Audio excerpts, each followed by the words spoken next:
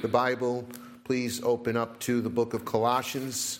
It's been a few weeks since we've been there. Chapter 3, page 984 in your ESV Pew Bibles. And we're going to look at the first 4 verses.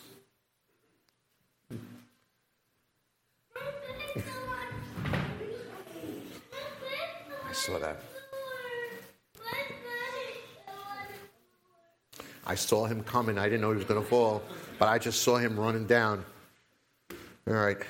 Chapter 3, verse 1. If then you have been raised with Christ, seek the things that are above where Christ is, seated at the right hand of God. Set your mind on things that are above, not on things that are on the earth. For you have died, and your life is hidden with Christ in God.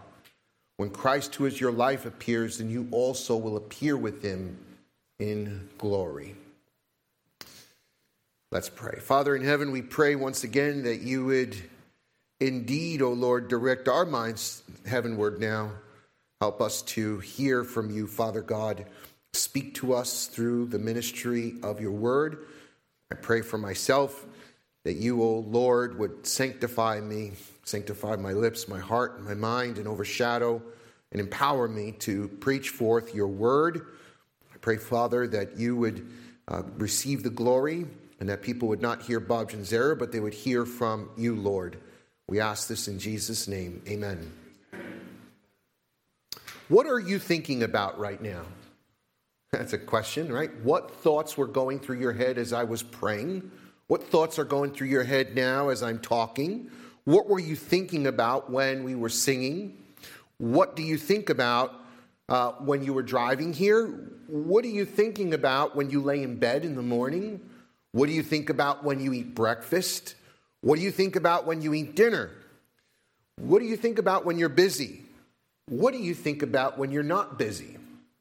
I can go down this litany of questions, but our thoughts can be quite scattered, and we're not always thinking about what we're doing at the moment. I know many times that although I may be here and singing, my thought can be somewhere entirely different. You see, the Bible tells us that we are made in God's image. We know that, right? As human beings, we are made in the image of God, and that's pretty evident. We are complex creatures, both physically and spiritually. We are distinct from the lower species on the planet. In fact, we are superior to other species on the planet. We can read and write and speak in complex, various languages. We can emote in very expressive ways, and more importantly, we are spiritual beings. We were created to worship God and have a relationship with him. But obviously, sin came in and destroyed that. But another important factor that distinguishes us as human beings is our ability to think, our ability to ponder, to ruminate, to reason. The faculty of our minds are unique and distinguish us from the lower forms of life as well. And our thought life can be more complex than actually the way we live our lives. Thoughts are very deep. Who knows the mind of a man except himself, it says in 1 Corinthians chapter 2. One's thoughts are very deep, and we don't know what someone is thinking unless they choose to reveal it to us, right? And in the same way, we understand that our minds and thoughts can go in different directions. We can fantasize and imagine living in such a way that it's not even real. Our fantasies and imaginations even find us when we dream at night. Right? We wake up and have dreams, and those dreams are really the hidden thoughts of our subconscious. Whatever the fears or fantasies that we have, they come to alert us at night in the form of dreams. And so many people, well, what does it mean? And they look up books of interpretations. It really is just your own thoughts deep within your soul that in the busyness of life you don't even think about, but they're there. The Bible says in Proverbs 23:7, as a man thinketh, so he is. The mind is the control center of our being. How we think and what our mind is preoccupied with and what we are focused on will determine the outcome and the course of our life. It will shape how we interpret reality around us. Now, how are our minds shaped? Well, when you're born and you come into this world, you're a blank slate, aren't you? It's like a blank canvas. You're born, you come into this world, you know nothing. You're a little infant, goo goo gaga. You're taught everything from the moment you're born.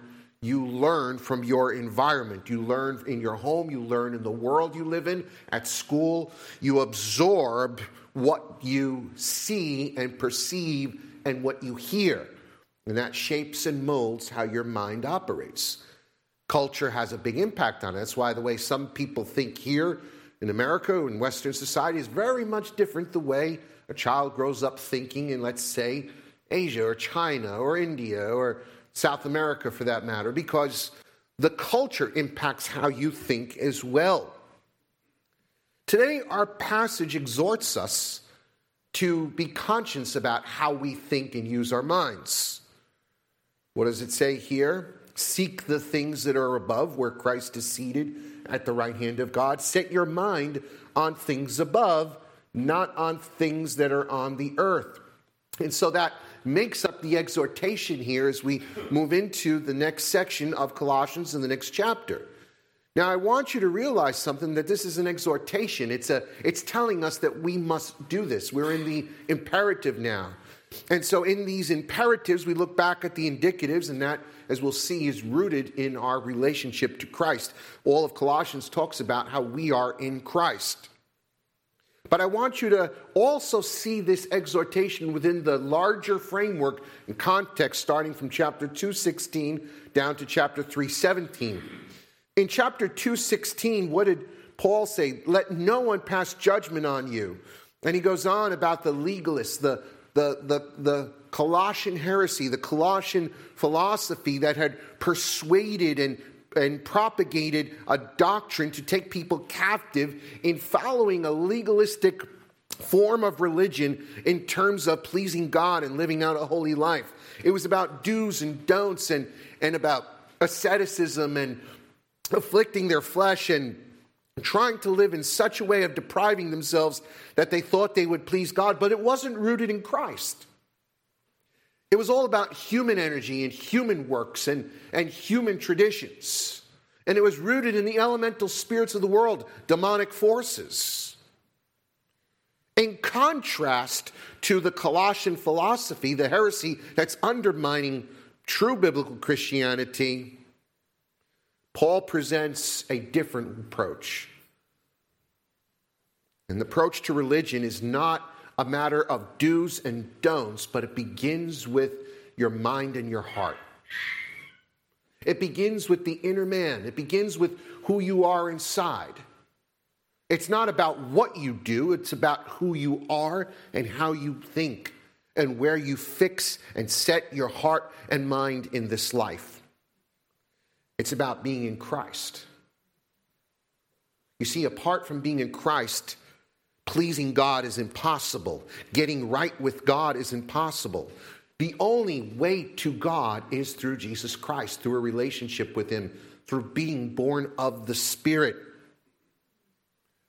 And so in chapter 3, we're introduced to a new mindset, a mindset that's distinguished from the worldly religions that tell you you do this and you do that and you don't touch this, don't touch that, don't eat this, don't eat that, and you'll be okay.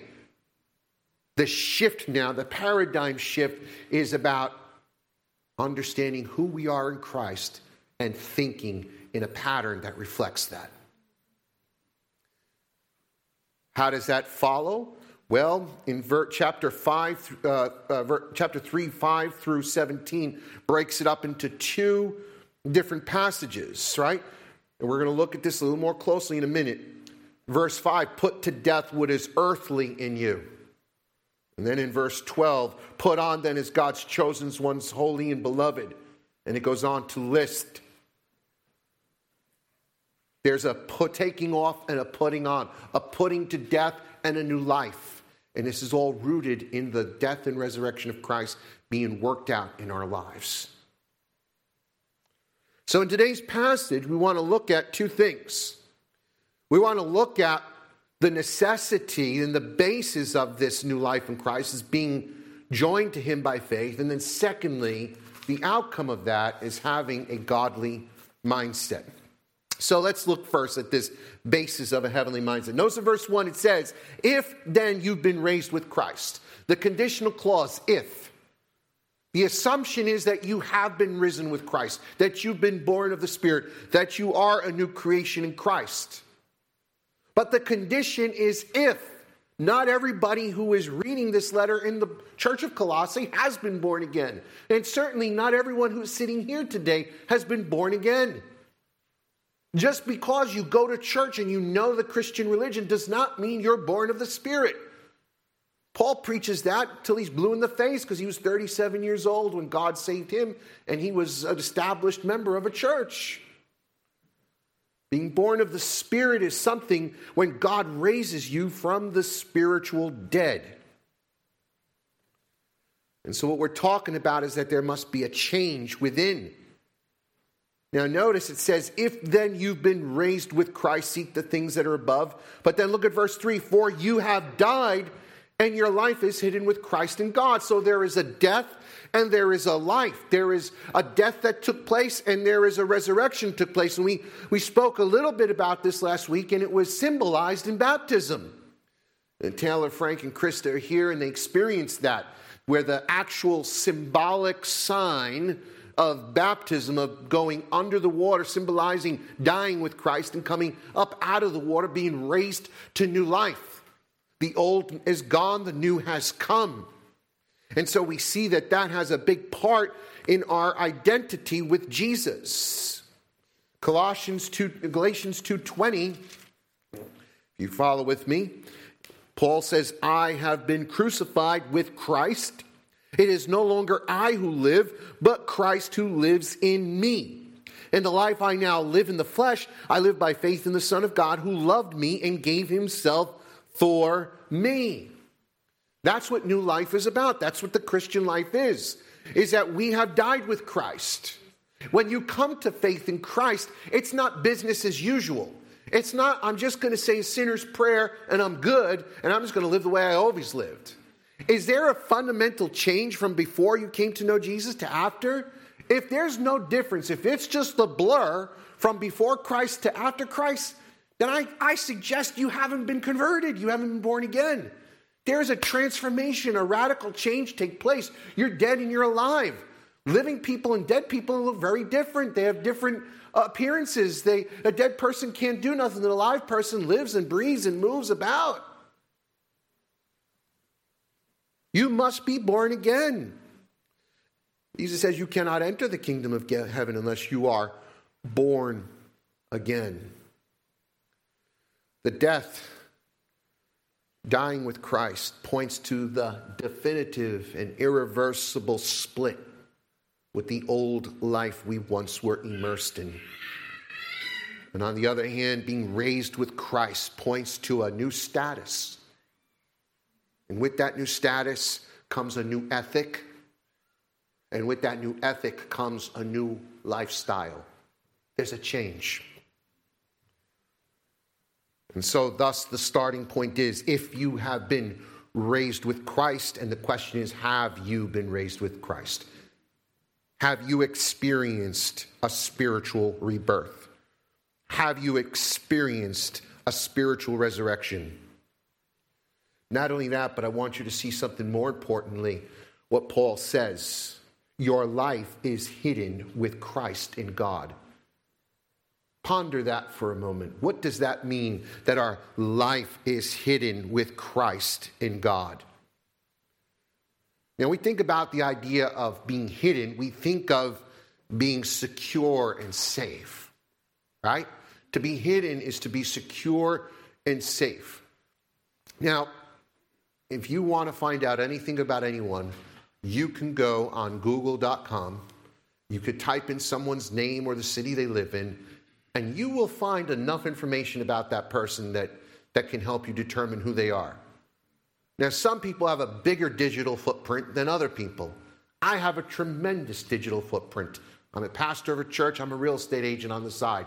My footprint is huge. You want to find me, it's very easy to. Some people have a minuscule footprint. You can't find anything about them because they have no social media. They do not have any website that's connected with them, and they're basically hidden.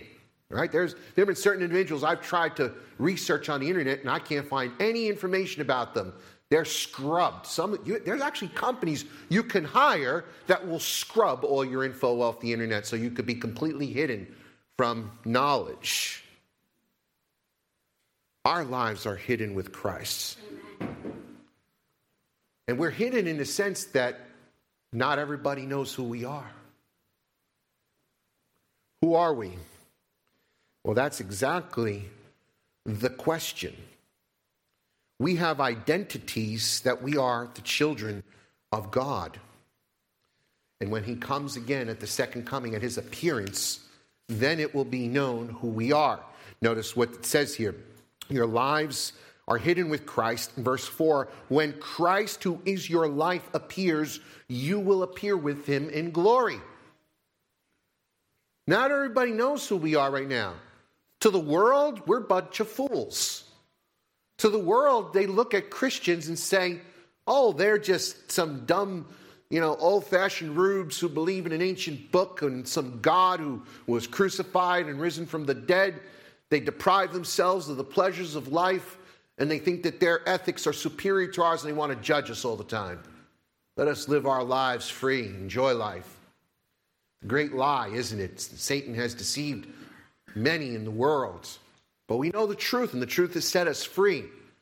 And while the world may see us this way right now, and we are disguised in a sense, right? We're disguised, and of course we're still clothed in the flesh. The truth is that one day it will be known who we are. We will appear with him in glory.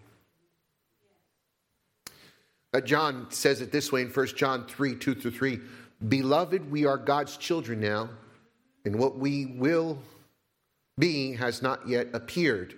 But we know that when he appears, we shall be like him, because we shall see him as he is. And everyone who thus hopes in him purifies himself as he is pure. This is the hope we have. Not everything is going to be as it is today one day. Well, that's true. When you're children, you think your whole life revolves around your childlike world. And then you're an adult one day, and that childlike world is gone, and you live in an adult world, and everything centers around a certain way. And then you're a senior citizen one day, and your life changes again. Things change in life. And things will change unalterably and eternally one day for every human being here. Every human being has an eternal destiny that is unalterable and unchangeable. You will either dwell in heaven with God forever, or you will burn in hell forever. I read an interesting piece this week, and I take things like this with a grain of salt, but at the same time, I think there's a level of truth. And it was a piece about a Catholic priest who claims he died, he had a heart attack, and then he went to hell. And he saw hell for what it was, and God allowed him to come back to this world and to tell everybody how horrible hell is. And he gave very descriptive picture of what took place there. He talked about deformed human beings walking around like dogs and demons guiding them on leashes as demons controlled them. And it was a quite horrific picture. And I said, well, one of two things. Either the guy's lying, which can be true, or he's not lying. And I said to myself, even if he's lying, that picture he's painting is not even a tenth of how bad it really is. And I thought it was good for me to read. It was sober for me to read because what it told me was this. His description was horrific, but hell will be much worse than that. If only we could get a sense of what hell is like, it would scare the hell out of us.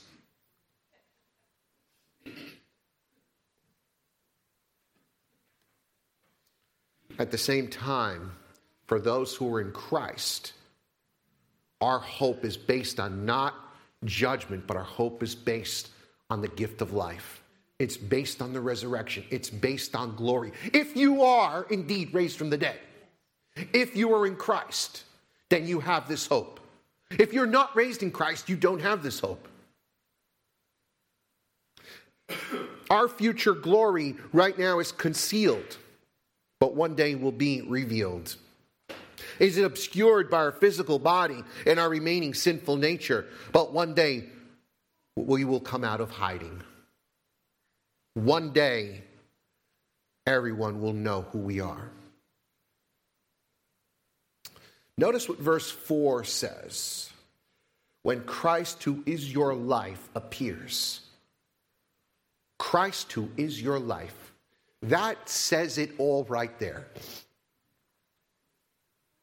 The whole essence of the Christian ethic is about Christ. Christ, who is your life. What Paul is basically saying here is that for the Christian, Christ is at the center. Christ is everything. Christ is the source of our power. Christ is the source of our joy. Christ is the source of our hope. Christ is the source of our strength. He's the source of our ability to live out this Christian ethic. It's one thing to say, I'm Christ-centered. That's a cool slogan. But to be Christ-centered, the reality and essence of that is far different. In fact, to be Christ-centered is what it means to be hidden in Christ. Listen to what Sam Storms comments. He says, Paul's use of the word hidden is somewhat analogous to what we can and cannot see in a flower. The root system is concealed beneath the surface of the earth. How it derives nutrients from the soil and contributes to the growth of the stem, the leaf, and the petal is unseen, being something of a mystery. But the beauty of the rose is for all to behold. Its color and fragrance are ever on display for the joy of all people. Likewise, the Christian whose strength and incentive and inner life are hidden from view, but whose kindness, faith, perseverance, and love are a perpetual witness to the glory of God's grace within.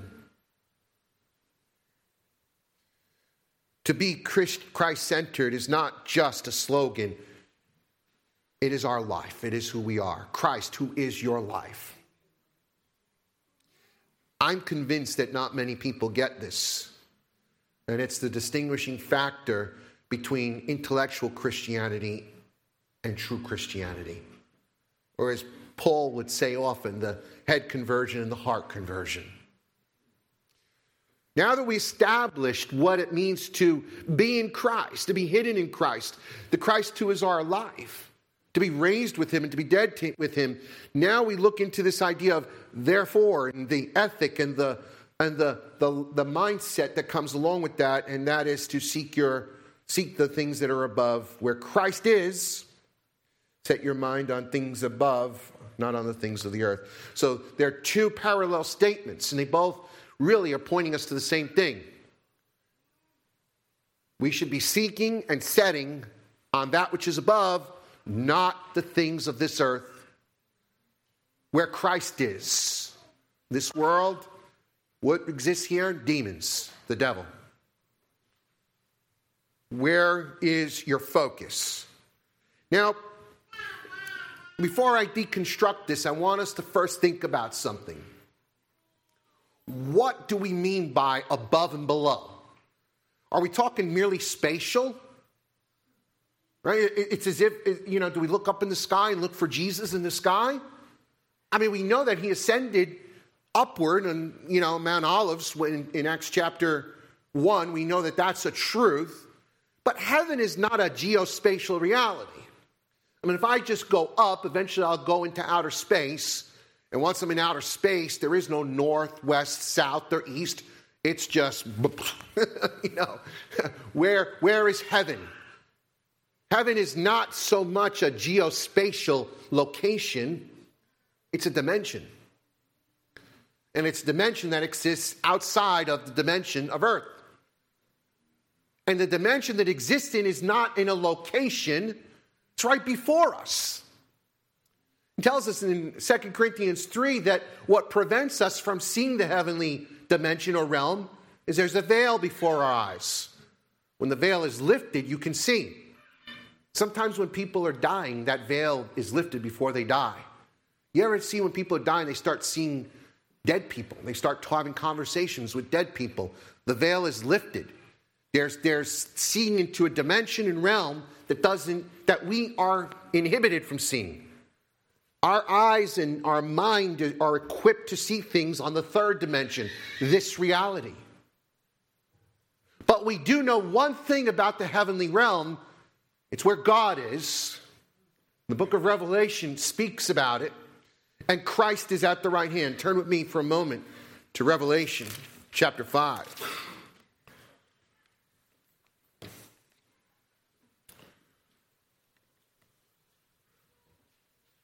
Or rather, chapter 4, pardon me. Chapter 4, verse 1 of Revelation.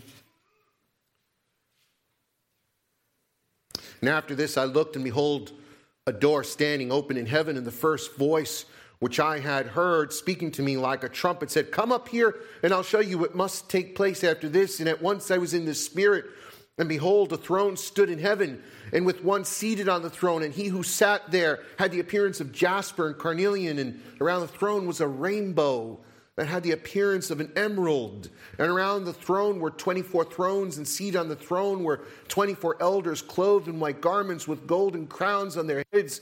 And from the throne came flashes of lightning and rumblings and peals of thunder. And before the throne were burning 7 torches of fire, which are the 7 spirits of God. And before the throne, as it were, a sea of glass like crystal. And around the throne, on each side of the throne, are 4 living creatures full of eyes in front and behind. And the first living creature like a lion, and the second living creature like an ox, the third living creature with the face of a man, and the fourth creature like an eagle in flight. And the 4 living creatures, each of them with 6 wings, are full of eyes all around and within. And day and night they never cease to say, "Holy, holy, holy is the Lord God Almighty, who was and is to come." And whenever the living creatures give glory and honor and thanks to him who is seated on the throne, who lives forever and ever, the 24 elders fall down before him who is seated on the throne and worship him who lives forever and ever. And they cast their crowns before the throne, saying, "Worthy are you, our Lord and God, to receive glory and honor and power, for you created all things, and by your will they existed and were created." That's the heavenly realm. A picture of it with metaphors to describe this amazing spectacle that John beheld and could not communicate in human words. Just as horrific as hell will be that words can't describe, heaven will be so beautiful that words can't describe. Only metaphors could be used. And so our hearts and minds, Paul is exhorting us to be focused on that, where God is. Be focused where Christ is seated at the right hand of power. It speaks of Christ's supremacy, his authority, his sovereignty, his omnipotence. We need to direct our minds and hearts in that direction. And so what we see here is that we're talking about a mindset. The seeking and the setting is not as if we have something to discover that hasn't been found. Christ is not lost. We were lost and he found us. We're not searching for a treasure that hasn't been discovered. No, we have already found it. To understand what it means to set your mind on things above, we must understand the word there in the original Greek and what it means. Philippians 2:5 gives us another way that same word is used. What does Paul say there in Philippians 2:5? Have this mind among yourselves, which is yours in Christ Jesus. Have this mind among yourselves. What is he talking about here?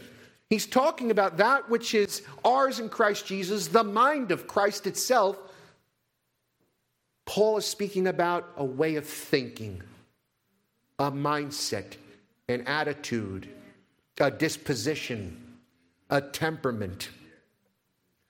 In other words, if you have been risen with Christ and Christ is seated in heaven, then think like Christ.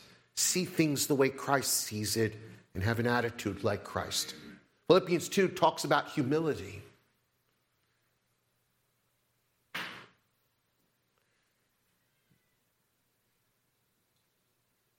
This is very challenging, isn't it? Because we do not always think like Christ. We don't always have a heavenly mindset. Now, what this does not mean, it doesn't mean that we should withdraw from society, go live in the desert, and just read the Bible and pray all day long, 24/7, and don't work. Some have actually taken that text literally to mean that. Well, set my mind on things above, not on things of the earth. Let me just get out of society altogether and I'll just read the Bible all day. And I'll pray all day and I won't work and I won't get married and I won't have kids and I won't have any possessions. I'll just live in the desert and I'll withdraw. That's the basis of the monastic movement. We talked a little bit about that last week with the asceticism. That is exactly not what Paul is saying, because he's actually saying this in contrast to the way those people live. God wants us to live in this world and to live out a life. We're going to be active. You're going to work. You're going to have families. You're going to be dealing with unbelievers and pagans, and you're going to be dealing with opposition and hostility, and you're going to deal with temptations and tests and trials, and you're going to be pushed to your limits. And in the midst of that, God tells us, have a heavenly mindset. If you look at it just from a worldly perspective, and trust me, I know, because this is a battle in my own mind. If you look at it just from a worldly view, you will fail. You will give up. If you look at it just from an earthly perspective, you will not make it. If you have a heavenly mindset, then we can look to Jesus, the author and perfecter of our faith, who's gone before us, and pick up our cross and follow him. Not always easy, but through the power and strength of God, we will do. John Piper says this: be shaped in your way of thinking, your emotional life, your pattern of attitudes, your responses, your preferences in people, entertainment, clothes, job, leisure. In this total set of your mind and heart, be formed by the realities that are above. The realities of God, Christ seated at the right hand of God, and your true life hidden with Christ in God, and your death behind you, and the spectacular public appearance of Christ, and your appearing with him in glory. Let your way of seeing the world, thinking about the world, feeling about the world, be shaped and governed by these realities. That's what it means to be heavenly minded. Let these realities shape the way we perceive our attitudes, our preferences, our responses. What is it to be earthly minded? Paul says so in a few verses later in Colossians 3:5-8. He says, put to death, therefore, what is what? Earthly in you. What is earthly in us? Sexual immorality, impurity. Impurity means having a defiled mind. Impurity deals with the mind. It means your mind is defiled by darkness and ungodliness and impure thoughts. Passion, that word, and I'm going to preach on this, given over to your emotions. Evil desire, covetousness, which is idolatry. On account of these, the wrath of God is coming. In these too you once walked when you were living in them. But now you must put them all away: anger, wrath, malice, slander, and obscene talk from your mouth. That's what's earthly. Don't let your mind be in the gutter. Let your mind be heavenward. You see, our mindset is either being shaped by Christ or it's being shaped by the world and the flesh. It's one or the other. Sometimes it's a little bit of both, isn't it? So let's think about this. What shapes our mind? What do you meditate on? What do you think about? What molds your pattern of thinking? Well, it's what you absorb. It's what you hear, what you see, and what you absorb. So let's think about it. If the most of your day is spent absorbing from social media, if you're spending hours a day on Instagram or Facebook or TikTok or Twitter, that's going to shape your mind. That's going to mold you. If you're absorbed into your work and all you do is work, that's going to absorb and shape the way you think about life. People's professions actually dictate how they view life. Right? The music you listen to, the books you read, the hobbies you take up, all shape and mold the way you think. I used to think music wasn't important.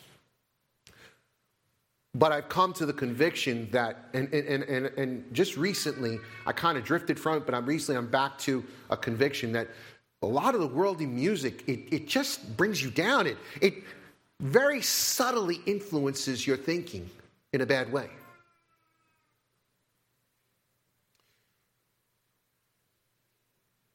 Think about how many hours throughout the day you are absorbed. What about your work environment? If you're in a work environment or a home environment or a school environment that's toxic, and you're surrounded by ungodly people, it's going to have an impact on the way you think and the way you act. The question is, what do we do about it? We must set our minds on things above. Set your mind on things above is an imperative. It's a command. It means that we can do something. Philippians 4, I think Paul gives a very clear instruction. Finally, brothers, whatever is true, whatever is honorable, whatever is just, whatever is pure, whatever is lovely, whatever is commendable, if there is any excellence, if there is anything worthy of praise, think about these things. Let that be your filter.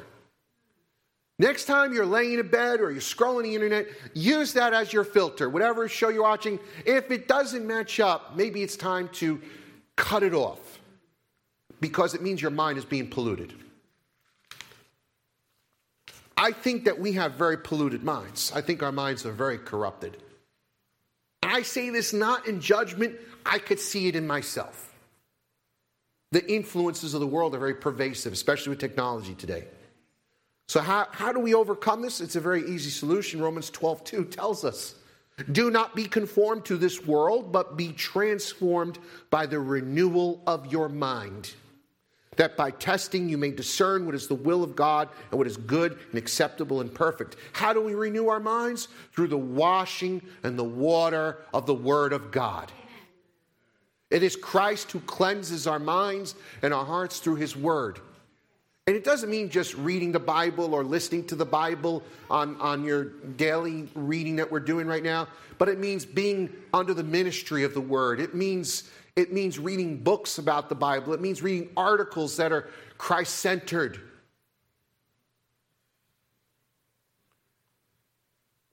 And that leads into seeking God.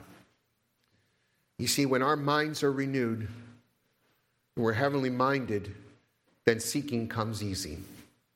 You see, the seeking and the searching has a definitive object. We're not seeking aimlessly, but we're seeking Christ, who is at the right hand of the Father. What does the Scripture tell us? Psalm 105:4 says, seek the presence of the Lord continually. 1 Chronicles 16:11 says, seek the Lord and His strength. Seek His presence continually. In fact, in chapter 3, verse 1 here, it says, seek the things that are above. In the original Greek, it says, seek those things continually. Continue to do as you were doing. Seeking God is not something that stops. You seek God every day. Seeking God is not hoping to discover, like I said, what hasn't been found, but seeking literally His face, seeking His presence in our lives. It's a conscious choice to set our hearts and affections on Jesus. It's a conscious choice to enjoy him for all that he is, to seek him for strength to cope through a difficult day, to seek him to restrain us from our evil impulses, to seek him to save the lost, to seek him to show us his grace and favor. Again, John Piper says the seeking is the conscious effort to get through the natural means to God himself, to constantly set our minds towards God in all our experiences, to direct our minds and hearts towards him through the means of his revelation. That is what seeking God means. See, the question is, or the problem is, that we seek everything but God. There's a lot of alternatives to God that we seek. When you get sick, what's the first thing you do? Do you pray or do you seek the doctor? When you have a mental problem, what's the first thing you do? You seek the psychiatrist or the therapist, or do you seek God? When you have a legal problem, what's the first thing you do? You seek an attorney to litigate, or do you seek God? We don't seek God anymore. We seek Google. Now, you laugh, but I got to tell you something. I was reading about this the other day. Did you know that artificial intelligence prepared and preached the first sermon ever to a Jewish synagogue down in New York City? And after the sermon was complete, the rabbi told his synagogue, I didn't prepare the sermon. Artificial intelligence did. I'm just reading the notes. There is talk about a future cult revolving around artificial intelligence. You don't realize it, but we've all participated in this. How often do we search Google for all the answers? What are we doing? We're seeking. Seeking and searching are the same thing. A search engine is a seek engine. Instead of seeking God, we found an easier path with instant gratification. See, God doesn't answer everything instantly. It requires searching and studying and praying. Effort. It is effort that we who are spiritually lazy do not want to do. It's so much easier to type a question on your phone and get instant answers. But that's shaping your mind. The world is changing very quickly. Are we changing with it? God is the same yesterday, today, and forever. There are two major obstacles, and I want to conclude, to our seeking and searching God. One is the spiritually dulling activities of this life. When we don't seek God, it's because we're allowing something else to capture our imagination, something to capture our attention, and seeing the value and worth of Christ as all sufficient has been diminished because we are dazzled by something else. The world is very impressive and dazzling. I went to Times Square the other day, and I've been there enough times, I'm not impressed anymore. But to be around all that can be very stimulating to the carnal nature. The world can be very appealing. And so we have to know what those things are that dull our love and adoration for Christ. The things that dull and blind us. And more importantly, our sin. When we're comfortable in our sin, it's very deceitful, and sin will do everything to separate us from God. Instead of seeking God, we run from God. See, that's what sin does. Sin doesn't draw you to seek him. Sin makes you run and hide because you know that sin is offensive to God. So as long as you hold on to your sin, you will not seek God. Secondly, pride. The greatest of all is pride. Psalm 10:4 says this, in the pride of his face, the wicked do not seek God. I think this is kind of simple, right? The proud doesn't think he needs God. The proud man, the proud person thinks that they're okay. Their sufficiency rests in their own abilities. They don't need the Lord in their lives, so they never seek him. They never set their minds on him because they are content to be the captain of their own ship and to manage the course of their life on their own. God gives grace to the humble, but resists the proud. Let me end on this verse. Hebrews 11:6 says this: without faith it is impossible to please him. Whoever would draw near to God must believe that he exists, and he rewards those who seek him. There's a reward for seeking God and setting your mind on things above. You will live a peaceful life, a joyful life, a content life, a life that is empowered to overcome sin and not be overcome by sin. A life in the light and not in darkness. There is great reward for seeking God. And on the other hand, a life that doesn't seek God, that's not grounded in faith in Christ, is a life of darkness, of misery, and emptiness.